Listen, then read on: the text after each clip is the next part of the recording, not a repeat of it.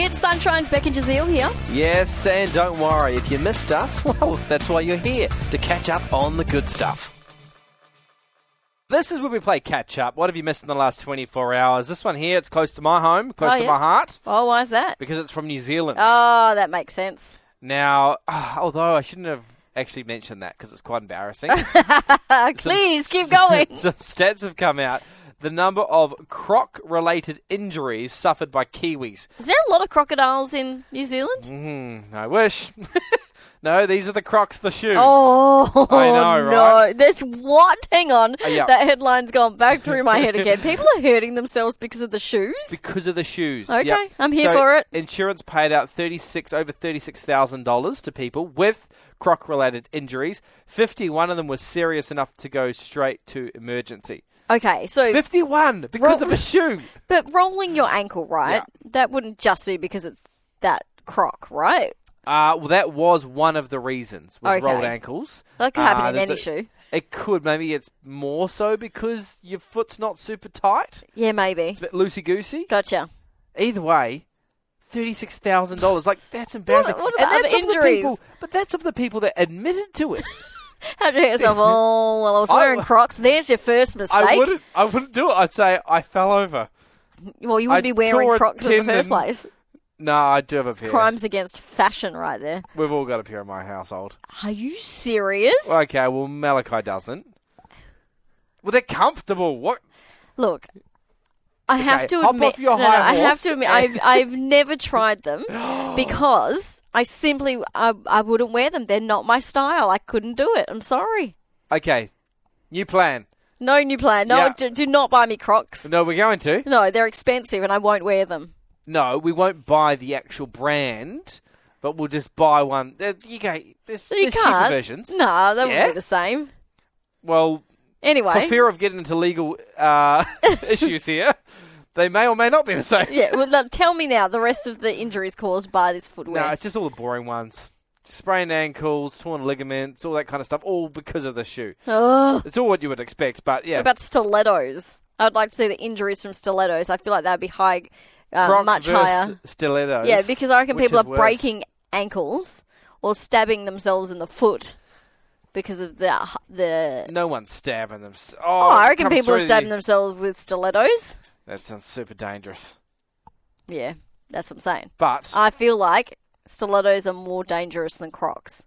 You know what's dangerous? What? Someone that's not willing to try a pair of shoes. Whatever. I'm getting you some. So you asked the question. You said stilettos probably have more injuries than Crocs. Than Crocs, yeah. Because 51 serious claims, over $36,000 was spent in New Zealand on just croc-related injuries.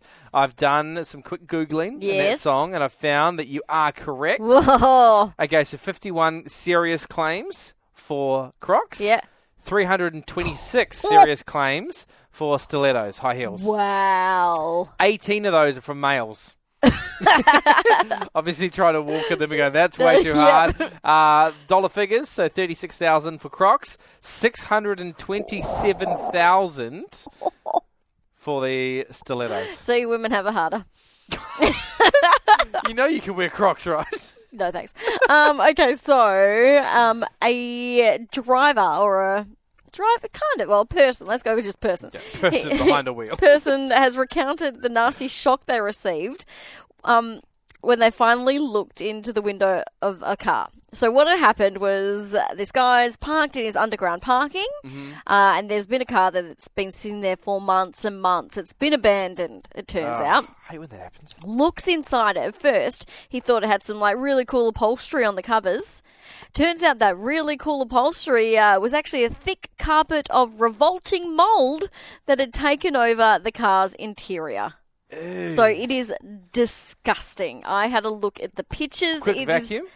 You could not vacuum it. Really? It is like it's like another planet. It is thick. I'd say like an inch thick of mold. An inch thick of mold. Yeah, in like patches all over the seat and the steering wheel and the passenger seat and the back seat. There's like a thick dust. What happened in that car? That's what.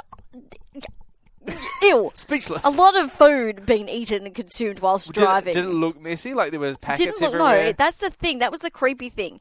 Like the car had been cleaned out, but it was just thick with mold all over the seats and the interior. Oh. But the person said, I'm not sure what the policy is or what action they're going to take, but yeah, I definitely do not want to be anywhere near that spot when they finally crack open the biohazard. Ugh, gross. It's disgusting. So if you are going to abandon your car, could you at least do it clean, please? Now, just really quickly on the text line, have you got rid of a car for a gross reason? Like, was there mold? And Was you it just you thought, who hid cheese in someone's car? No, it wasn't me. Okay. Yeah, it was a friend. No, it wasn't me. It was inverted commas friend. It wasn't me. Tomo's up next. We really hoped you enjoyed that chat. It has been Sunshine with Beck and Jazeel. I think I enjoyed it more the second time. It was good. Left a nice taste in my mouth. We'll see you from 3.